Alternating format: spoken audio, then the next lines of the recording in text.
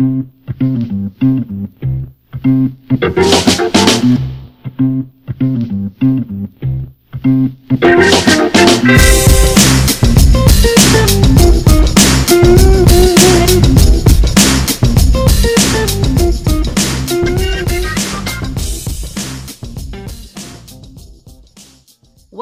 to another episode of iBuzz, the animal care and welfare podcast by Animal Concepts and the Practical Animal Welfare Science platform.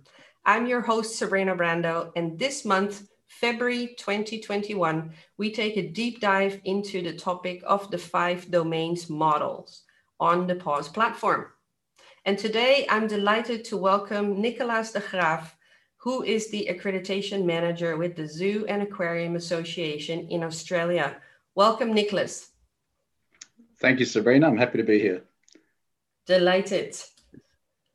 So we are going to talk about, of course, all the wonderful things that ZAA is doing for their members, and of course, your job in particular, which is all about accreditation and care and welfare. And so before we go into all those details, can you give a short introduction to yourself? Like, how did you get into the zoo and aquarium community, and how did you get working for ZAA? Sure. So a bit of a long history. So I've probably been working in the zoo sector for just over 20 years now, actually. I've always had an interest in animals, but never really figured that I'd end up working in the zoo sector.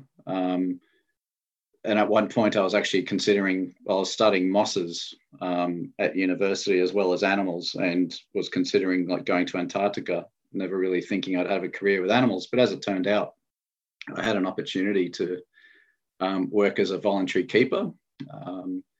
And at that time I finished my university degree. I didn't have any other commitments at the time. So I thought, this is great, because I'm interested in animals, and this is a great opportunity just to get that exposure. As it turned out, I worked there every day for about 3 months without much of a break, only because I had not much else to do really in my personal life. And at the end of that, they said, hey, you're showing a lot of commitment, a lot of hard work. We'd really like to offer you a job. So that's how I got into zoos. And then since then, I've been working in a number of different roles. So I started off as a keeper, more as a generalist keeper, really, like working with different taxa. But my main passion was probably working with primates, and in particular, Southeast Asian primates, such as leaf monkeys and gibbons. The interest I had there was just basically to see to develop the knowledge in the relationship between primates and plants, and how they work together. I guess that passion then turned into exhibit design related kind of work, where I started critiquing a lot of the internal habitats of animal enclosures, and offering suggestions to improve them, or how to offer ideas for future designs and all that sort of stuff. And I guess from that position, from those discussions I've been having with my managers and stuff, I was offered a position to take on the role of exhibit planning officer. And in that, I sort of had to work in making sure that new enclosures that are being designed were designed to meet the needs of both the keepers as well as the animals, and to comply with any legislation or standard for enclosures and zoos that was around. And having to say that during this course of my work, I was working in various different zoos. So I'm based in Australia now, but I started off working in Southeast Asia overseas, came back to Australia early in 2000 and started working here. So with my time working with in the exhibit planning role, I got to get really familiar with animal welfare related laws and regulations. And after a lot of work in developing new enclosures and writing briefs and making sure they meet standards and stuff, the opportunity came up to work in the accreditation program for the Zoo and Aquarium Association. It was meant to be a temporary role to help establish the new framework for accreditation. But as it turned out, I ended up staying on to keep it going. And that was about 8 years ago now, and I'm still here. So, I've progressed basically from working with animals, having an interest there, and then into enclosure design and working with welfare regulations, and now into animal welfare. And I think the biggest thing that grabbed me, that sort of motivated me, and I'm really enjoying the role I've got now in managing the accreditation program. And I think what initially got me motivated in this space was when I read the new concept at the time about what we call positive welfare.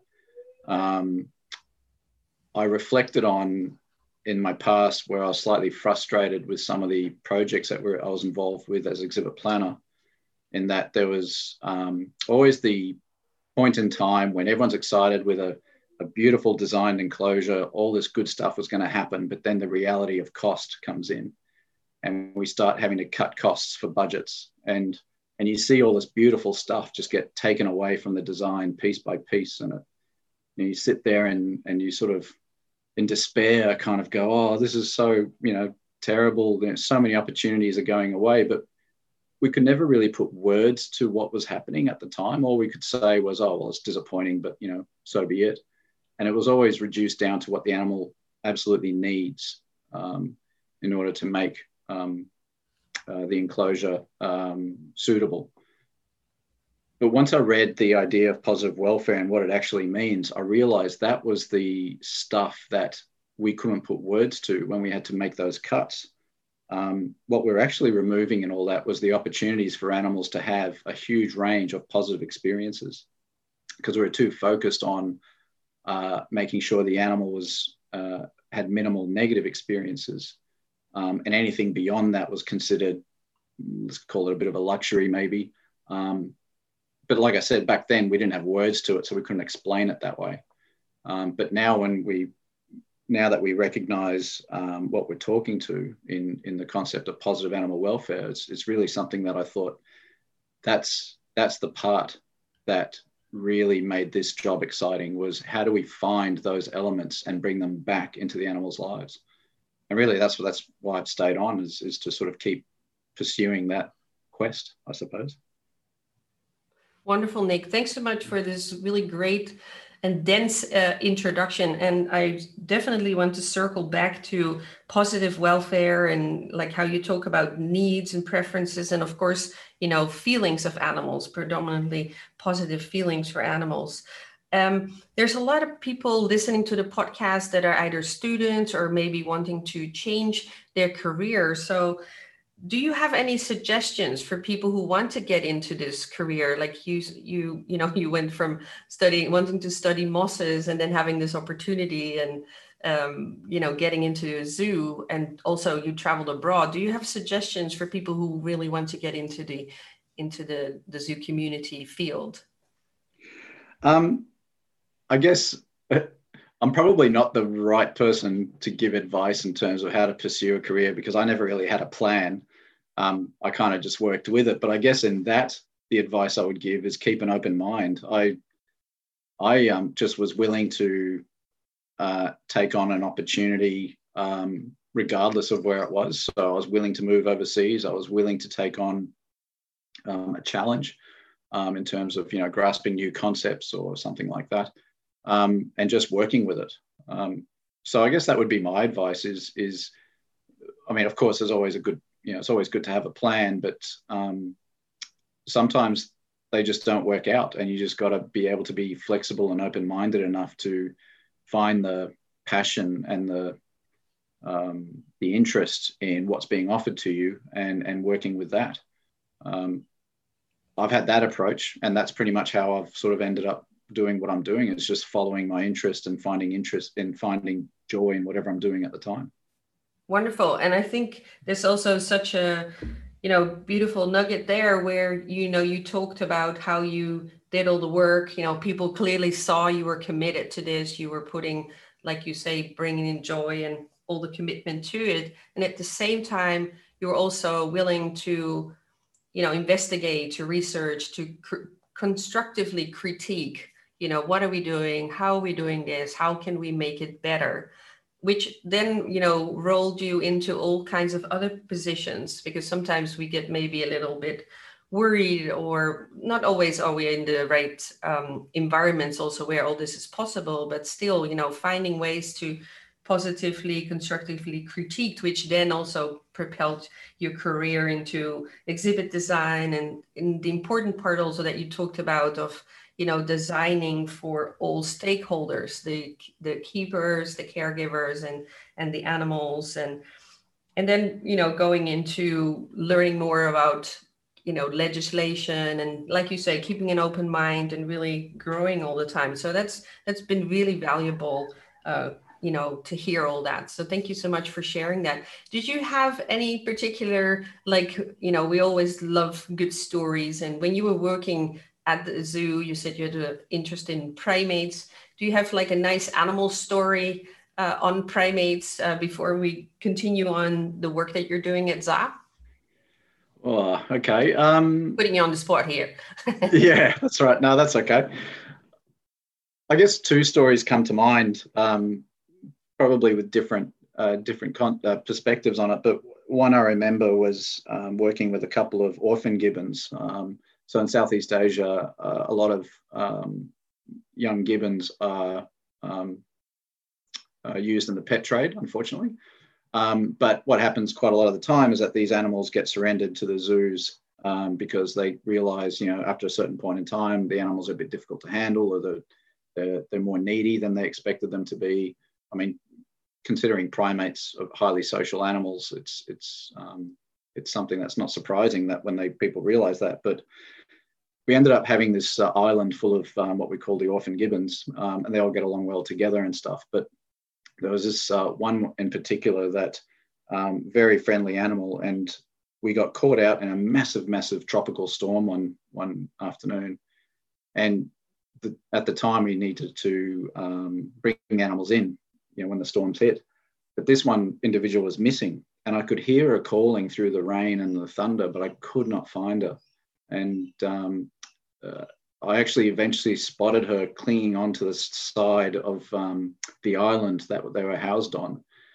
She must have been spooked from the storm, went down to the water level, and then just held on, where she was partially submerged in the water and she was cold and stuff. And so I jumped in without thinking much about it and approached her. And as soon as I reached out, she just jumped onto me and held on. And that was just an incredible feeling, of this animal just going, thank you so much. And I guess that's probably where I realized, I kind of, I knew it in the past that animals had feelings and stuff, but that experience kind of really opened my mind to what do animals think, what goes on in their brains and that sort of stuff. So it was that. The other story was really following my interest in the relationship between primates and plants in their environments, and particularly studying things like managing captive leaf monkeys. And historically, it's been difficult to manage these animals because they can eat a lot of plant material that they're not suited for and becomes quite sick from it. But in this case, we were given the opportunity to do a big study on the idea of if we had a densely vegetated enclosure, but it was vegetated with the right plants that was safe for the animal to eat, but not tasty enough for them to prefer to eat it compared to the diet we provide, would that be possible? And so we put some time into that and studied all these different types of plants that were available in the area, studied their diet, and did a lot of trials with a whole range of different species of plants to provide to the leaf monkeys, and came up with a list in ranking order of preferences. And basically what we ended up doing was planting the enclosure out with their least preferred food plants and feeding them the most preferred food plants, and all, of course, within reason to make sure, balanced diets and all that sort of stuff. But where we ended up was this enclosure that was so fully vegetated with these leaf monkeys in there is that we had to actually prune it every so often to keep it under control. So that, you know, there's some periods in time where, you know, these experiences kind of really made me sit back and go, wow, we're actually achieving something here. We're actually doing something that's rewarding. Wonderful. Yes, of course. I mean, sometimes, you know, we say, well, you know, have things changed? You know, are things changing? And it's exactly all these stories together from people who care for animals and all the things that we have done and still are doing that really, you know, to bring them to mind, especially when things are maybe a little bit difficult, or like you say, you know, maybe because of the cost cutbacks, we have to give up things. But yeah, this and beautiful connections between you and the animal. And of course, yeah, she must have been very, very happy that you came to the rescue and somebody was there for her to cling on to. And also, what a great example for the, because we often, with not just with primates, but also with other animals, we have maybe trouble keeping vegetation intact, or, you know, plants and trees growing, not just because of destruction, but just of eating and so on. And really this systematic approach to understanding, you know, what they prefer to eat and what they actually leave alone, which then allows, and to, you know, like you say, for a balanced diet, but also a vegetation to sit in, to hide in, to get shade from. And then you also need to prune them back. But that's like a luxury problem, right? So that's just such a wonderful Yes. example. Yeah, yeah. Yeah. Yeah. It, No, something we're really happy with because it worked out really well. yeah, yeah. It's a great. Did that get written up somewhere? Maybe in keeper notes or in a paper or something that people like. Oh, I want to learn more about what they did there. Can we maybe put a link with this podcast to that information? That's actually a good question. I probably have to go back and find out because, interestingly enough, that was around the time when that project was actually winding up. I moved on to join ZAA and wasn't actually there to see it completed. Although talking to the staff at the time, they did mention the point that they actually had to go in and regularly prune and all that sort of stuff. So whether it was written up and presented, I'll actually have to get back to you on. Okay, no problem. Yeah, it's always, I think so many facilities do so many wonderful projects, and, you know, care staff often have such great ideas and solutions to things, but we're not always good yet at putting it out there. This might be out there, of course, but this is also, I guess, a call for all of you listening out there, you know, to make sure, you know, keep in one way or another some kind of track and write it up for as a blog, or, you know, even better, do research. And not better, I should rephrase that, but it would be, of course, it's very good because we always talk about evidence-based decisions, you know, to attach some sort of research to it and data collection so that you can write it up for peer review, because all these really great experiences are so important for us to move the field forward, and there's so much to learn from each other. So yeah, let's see if we get some feedback on where this goes, and if there is, then I will certainly make sure that there is a link with this podcast so that you can find out more about that. Wonderful. Thanks so much, Nick. Yeah, no worries. So I was wanting to go back to, you talked about, of course, you know, joining ZAA, and you mentioned that happened also because you were very much involved in legislation and or your knowledge, growing your knowledge of legislation and welfare and all that. And can you talk a little bit about, because obviously, you know, you're based in a different part of the world than here in Europe, where I'm based. Can you talk a little bit about welfare legislation in Australia, and how that you know, reflects on zoos and aquariums? Sure. So in Australia, and I'll include New Zealand in this because we work very closely with New Zealand as well, but as a region. But in Australia, we have a number of different states and territories. historically, the states and territories were in charge of their own welfare legislation. And so, for example, in New South Wales, which is where I am, the New South Wales government has some very highly developed standards and regulations for exhibiting animals. So zoo-related standards and regulations based on ensuring good welfare for the animals, but also safety for the people who visit the zoos and for the people who work in zoos, making sure there's the right, or I should say appropriate use of animals. So, you know, if animals are to be exhibited, they have to be exhibited with certain forms of information available for people to learn the roles they play and all that sort of stuff. So it's quite a robust set of regulations in New South Wales, and it's a similar case for other states and territories, although different government departments probably have different ways of managing those things between the different states and territories. But the probably about 10 years, probably a bit longer now, more than 10 years ago, the federal government at the time decided to form the Australian Animal Welfare Strategy, which was a national attempt to address animal welfare in Australia. It was very successful because they called in a lot of of the different sectors that involve animals. So anything from agriculture to zoos, to rodeos, to the pet industry, fisheries, all sorts of industries involved in using animals into one forum to come up with a strategy to make sure that animal welfare was top of mind in all our work. That was going well for a few years. However, it had to be disbanded at a later point. Not to lay blame anywhere, but it was at a time when there was a change of government, and there had to be a review of priorities and as well as financial issues. So the animal welfare strategy was basically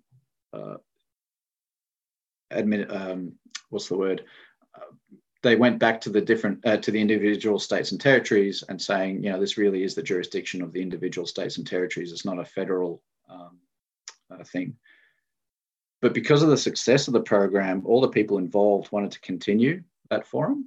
And so that actually turned into what's now called the Animal Welfare Collaborative. And it's a forum for, all these different sectors to get together and still continue the dialogue to develop a knowledge and understanding in animal welfare in the nation. So from the initial animal welfare strategy, we were given some funding grants to help develop federal standards for exhibiting animals in Australia.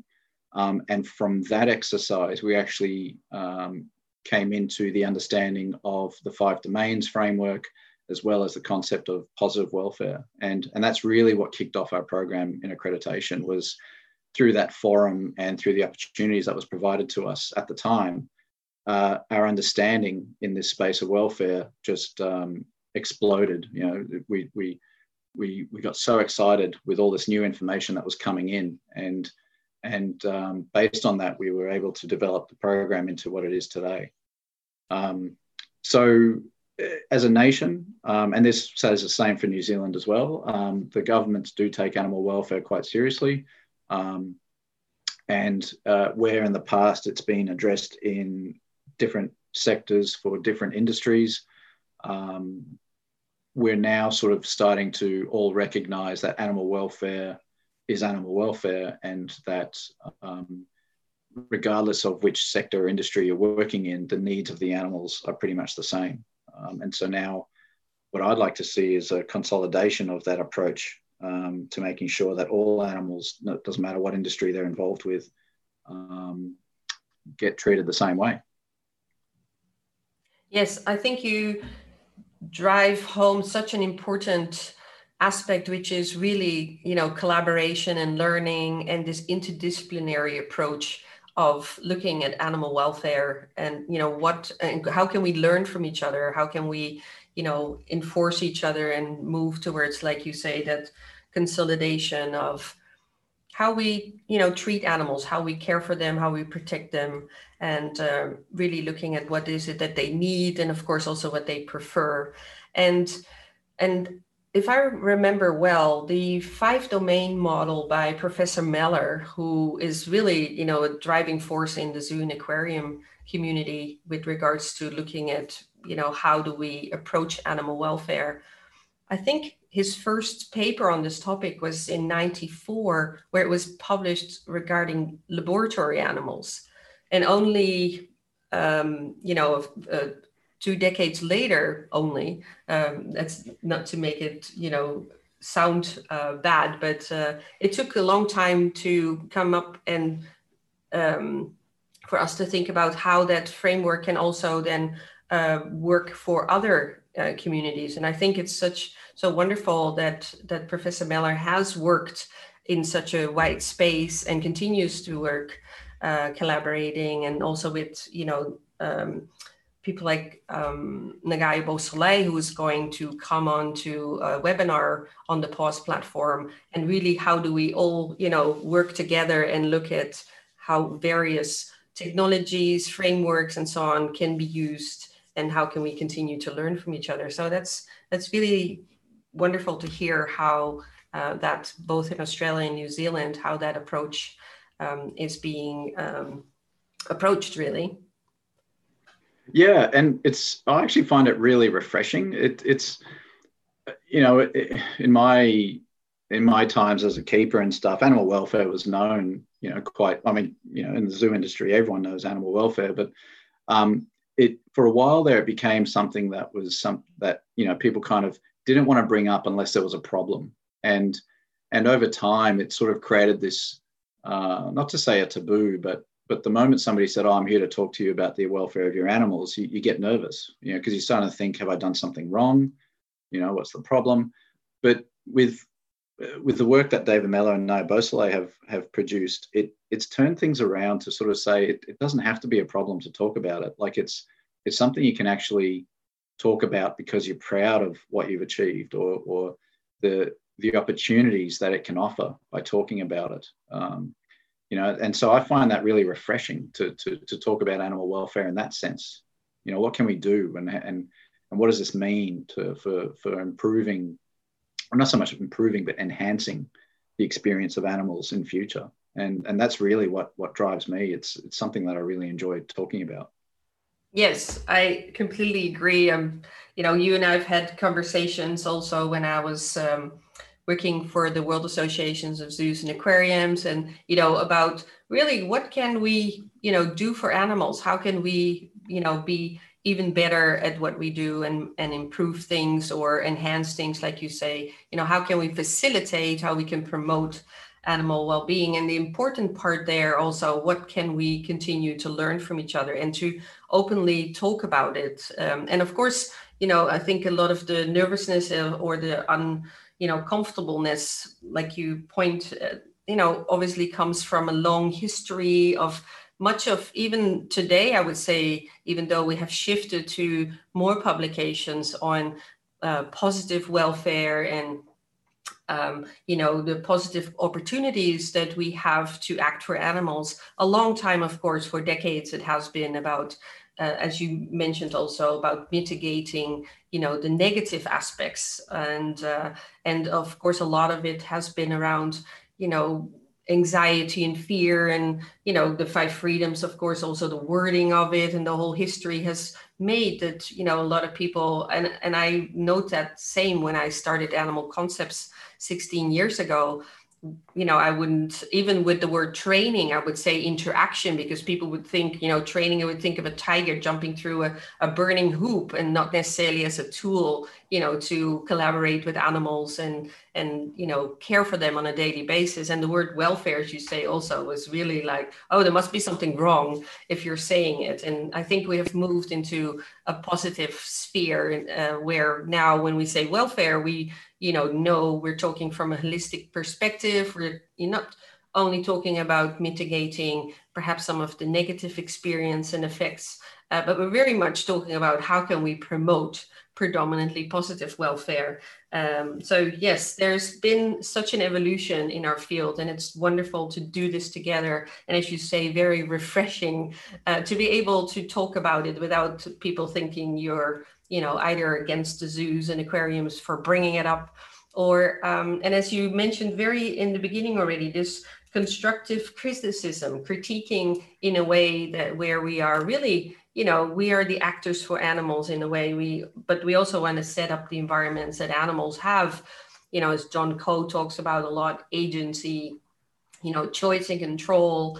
So yeah, I think it's wonderful. And as you say, I always enjoy very much talking about this. And so I'm delighted to have you on the podcast and talk together about this, because that's why we are in this job, right? We want to make a difference for animals and continue to do so together. So thank you so much for being on.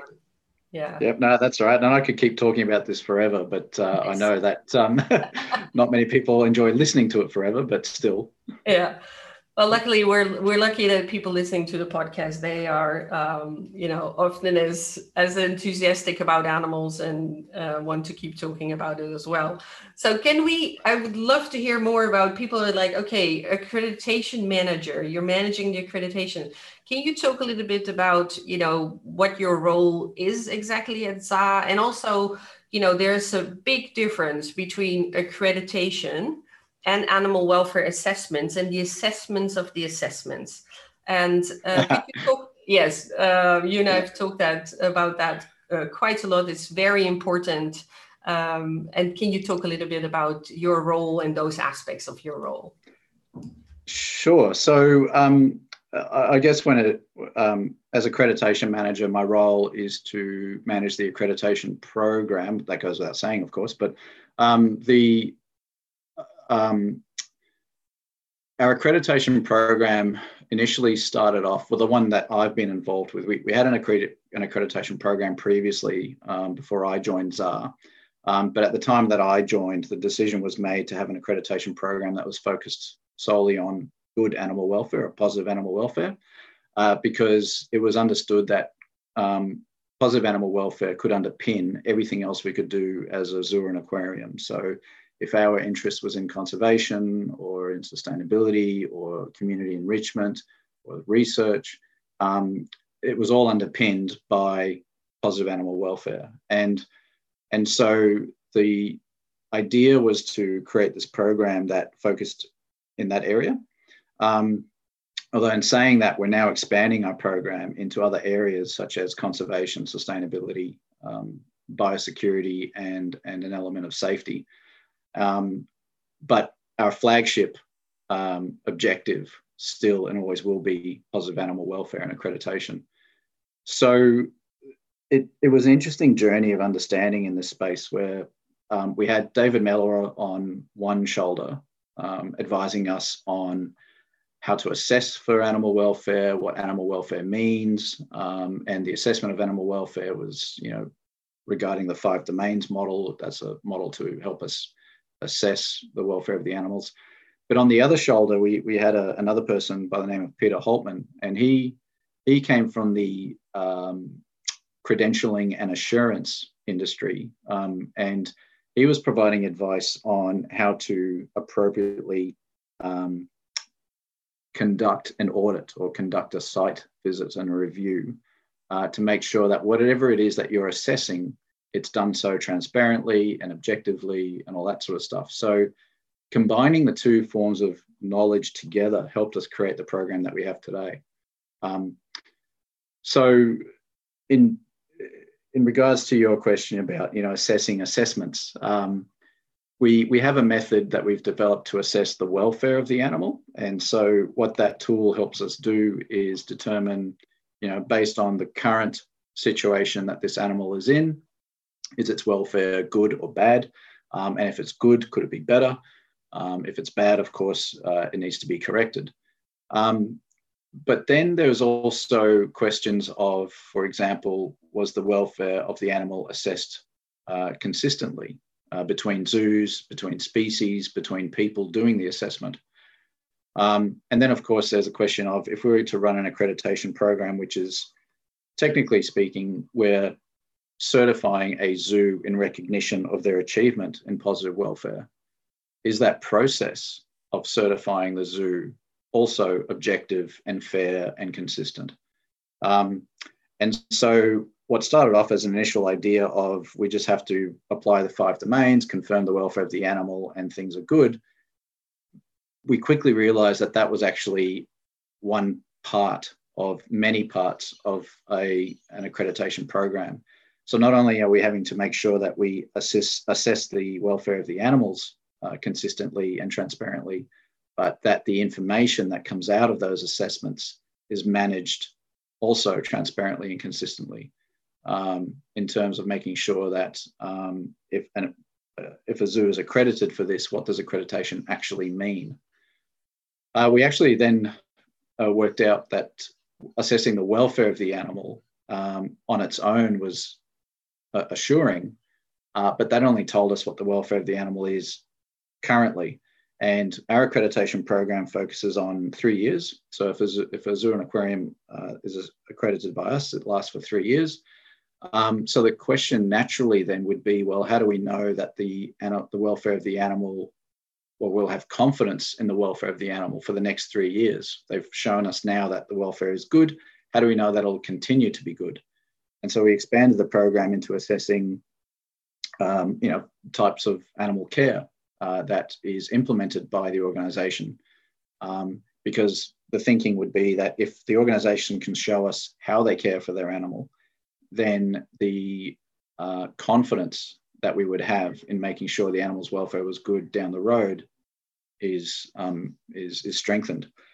So our program now has 2 components to it, which is assessing the welfare of the animal, which is applying the 5 domains, and assessing the systems that underpin the organization to make sure that the care provided to the animal gives us that amount of confidence that the welfare will continue to be good for the future.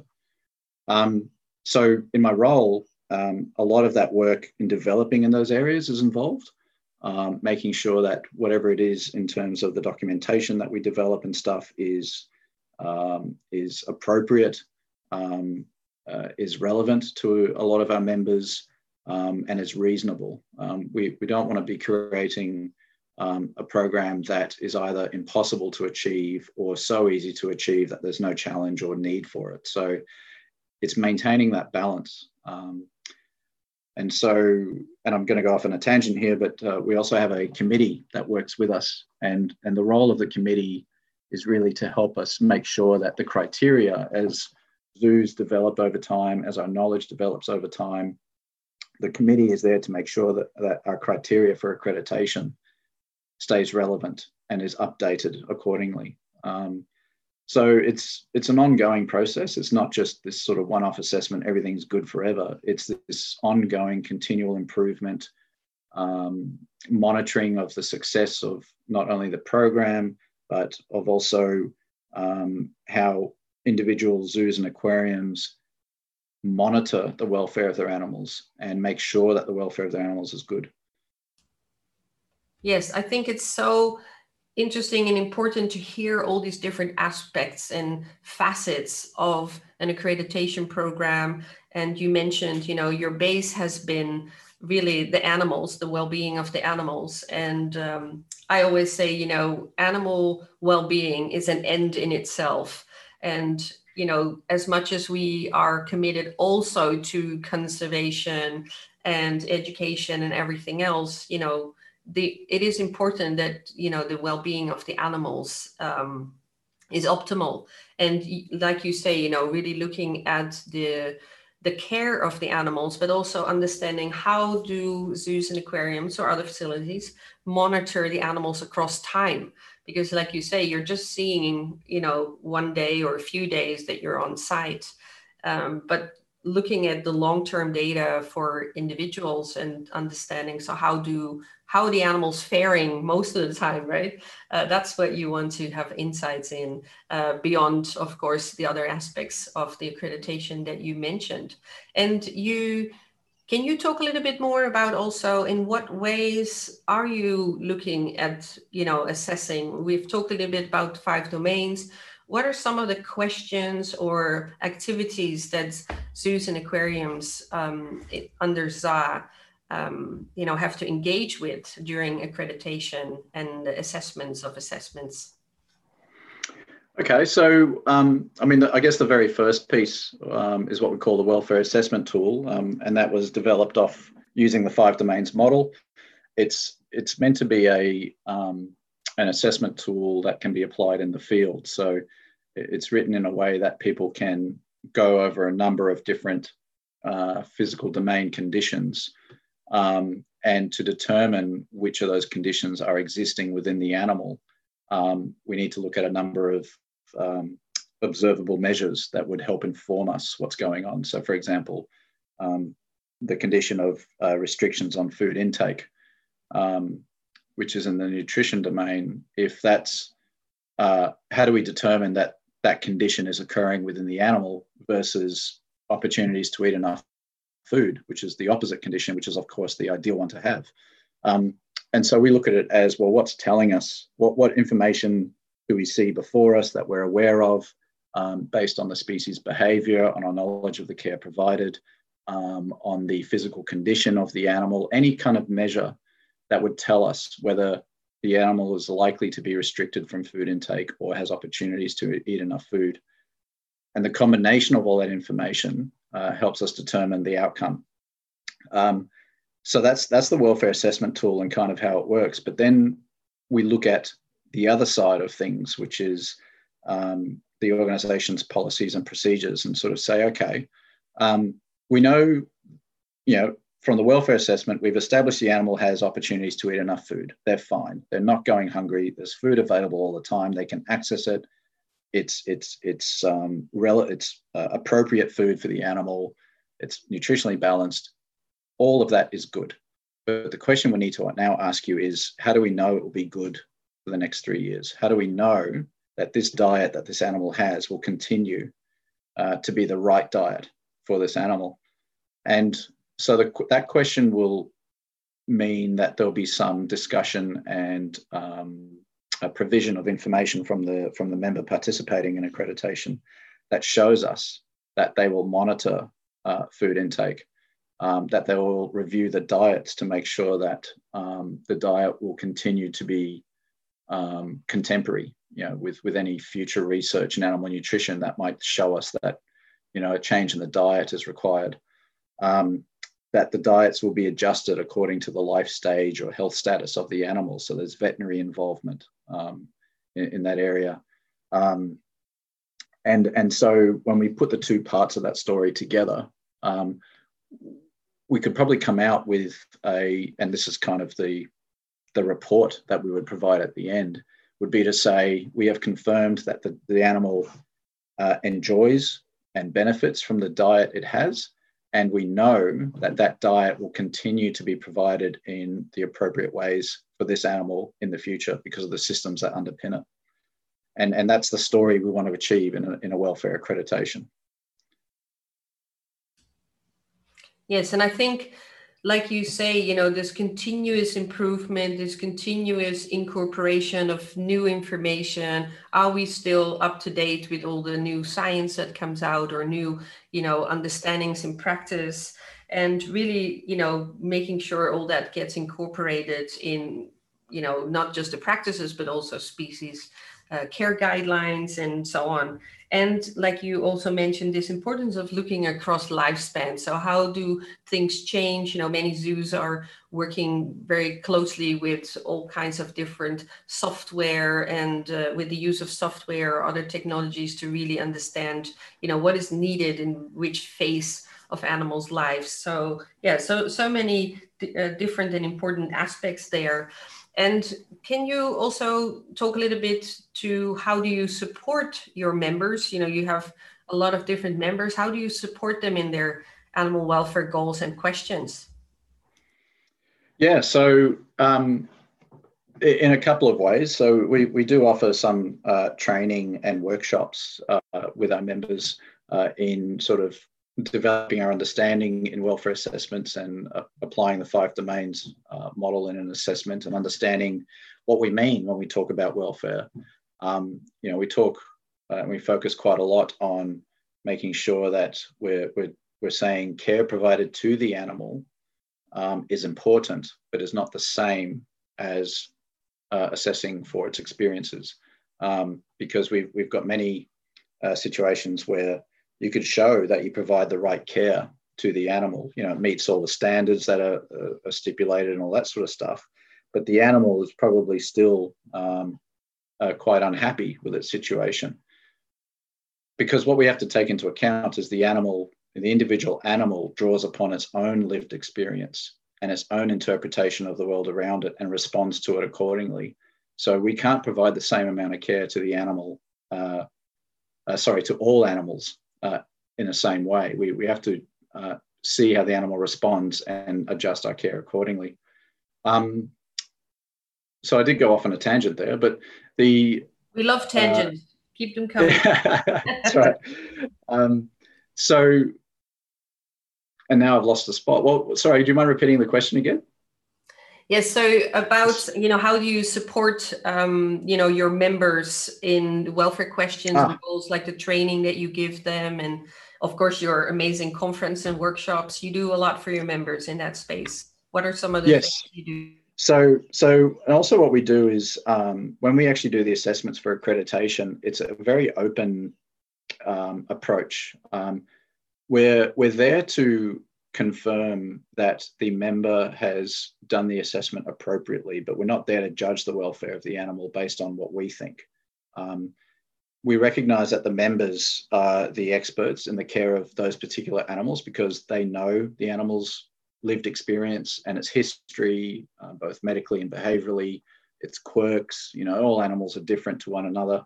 And so it's only the members who will be able to use that information to be relevant in a welfare assessment. And so what we need to do is support our members to make sure that when they conduct those self-assessments and give us the results and the outcomes of those assessments, we're there to make sure that they've considered things appropriately. So have they interpreted things the correct way? Have they applied the understanding in the way it's intended to? Have they considered all facts and information in front of them? Or have they cherry-picked it? That's the kind of stuff we support our members with in a accreditation review. And that being said, it's not so much a pass-fail test in accreditation. It's more about if we identify together something that needs to be improved, the idea then is to come up with a strategy together to address the problem. And as long as that's achieved, accreditation continues.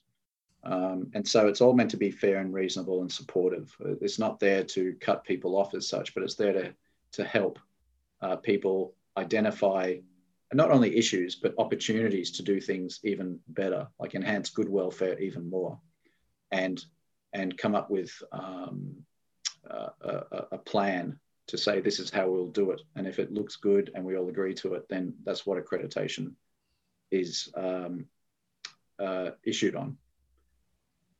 Yes, wonderful. And I think, it's so important how you talk about the individual experience, right? Because of course, for a species, we can identify whether it's through like the Delphi methods and other methods where we go, okay, so what are the key, aspects of like behaviors that animals want to engage in or need to engage in, or aspects of the environment and so on and so on.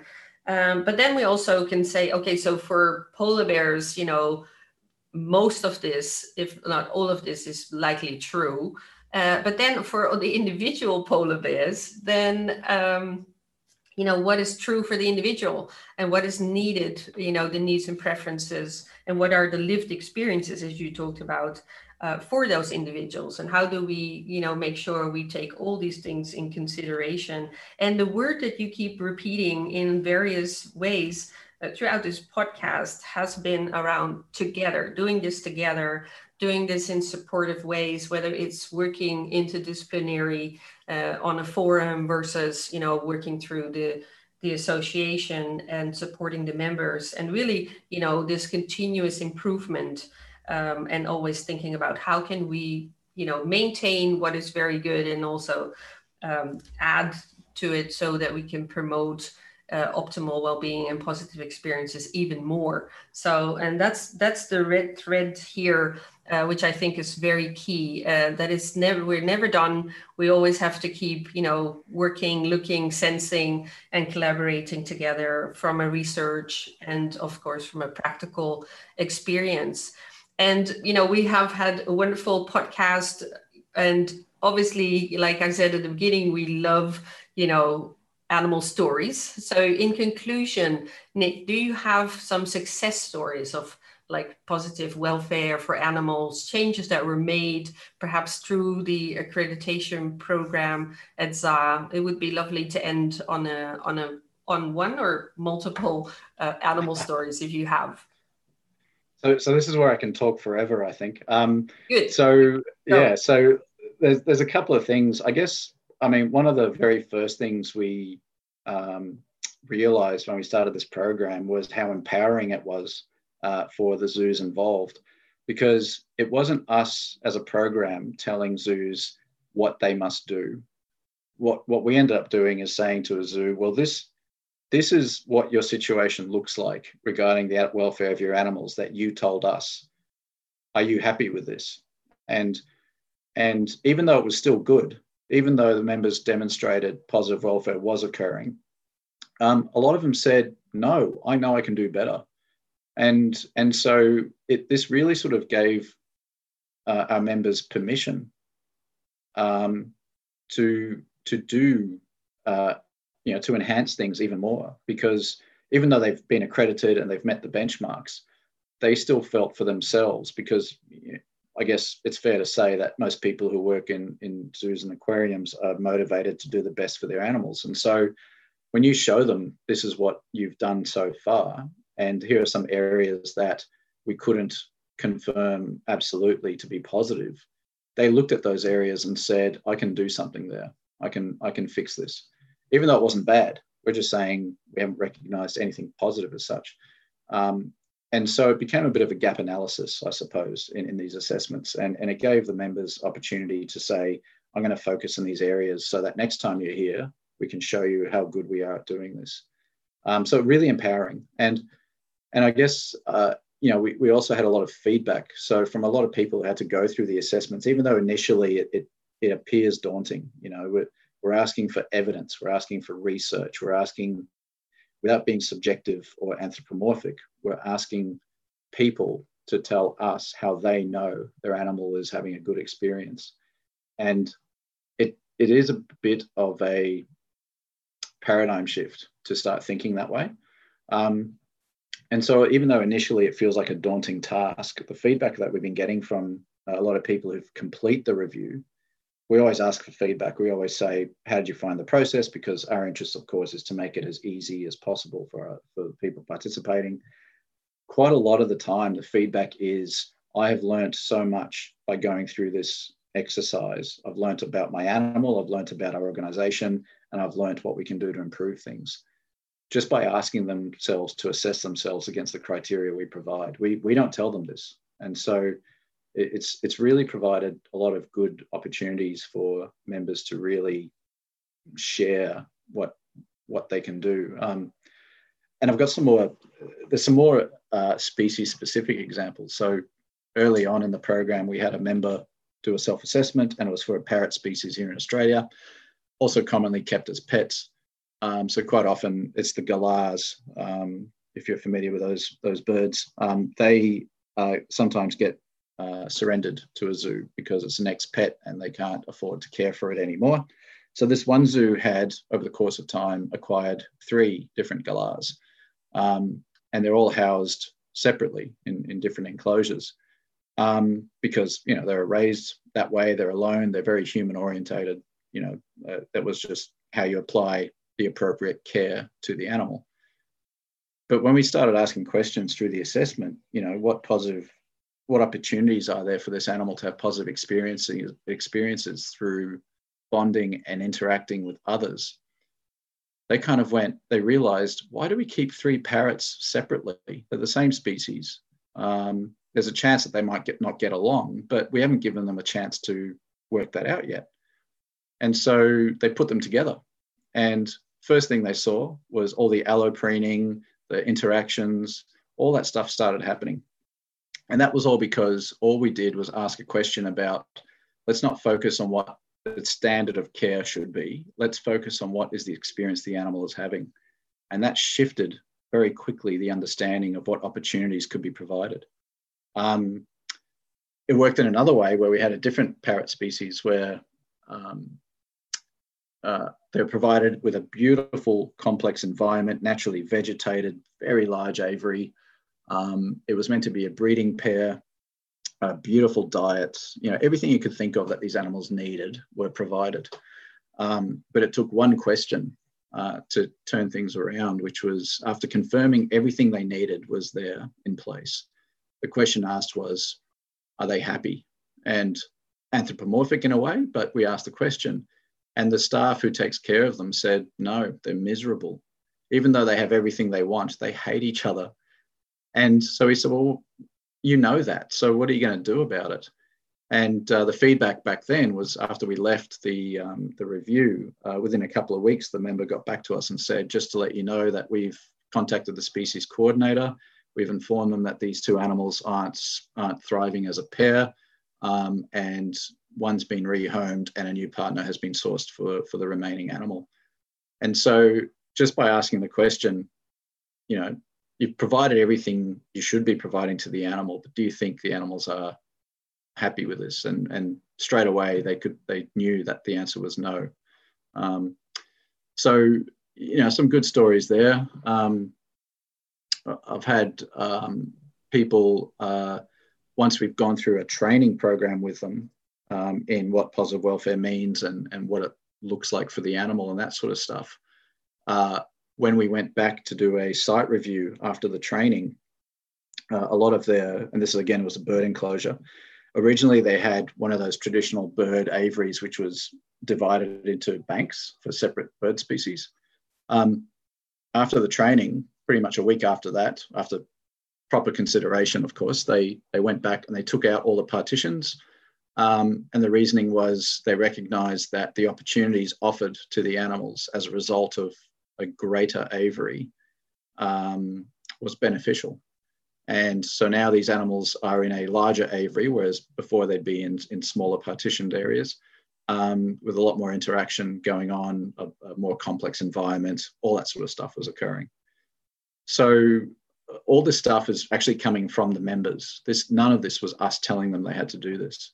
It all came from the recognition that they saw in their animals an opportunity to provide, and they worked to provide it because that's their motivation. Fabulous. Like so many really great stories. And yeah, well, maybe in the future, you can come back on and we only do animal stories because there's so many to tell, right? And those are so important. Like we said already, to keep in mind all the differences that we have made and we continue to make, and the importance of asking questions, and that has been a thread throughout, right? Ask questions, work together, be supportive, be, constructively critical, really look at, is this the best that we can do? And the importance, of course, of updating research, looking at animals from, their lived experience, their positive welfare and across their lifespan, of course. And this whole part, of course, also of empowering people that they'll say, I know, and I can do better. So we, what are we going to do about it, right? And they did, because they took action, of course, after, all the considerations that had to be in place. So, but really looking about, how do we know what the animals are experiencing? Of course, people and their experience of the animals, and also scientific research, all these things coming together to understand what are the needs and preferences of these individuals that are in our care. So, and I think, it's just wonderful that zoo associations across the world have, animal welfare committees and accreditation, and And of course, people like you, Nick, who are, managing these programs and really empowering and supporting the people caring for animals. So thank you so much, Nicholas, for being onto the podcast. And I can't wait to have you back and hear a lot more animal, stories. Thank you so much. Yeah, my pleasure. And I really enjoyed it. Thank you. So yes, so well-being for you and the animals is of course too important not to get right. And at Animal Concepts, we help you care for animals and for yourself. So be at your best to achieve excellence in animal care and welfare. And Pause is the first online platform combining human and animal well-being science and practice. So where you can get education, practical tools, so that you can care for yourself, and of course you and the animals can flourish. So follow the link in the podcast description to become a member today.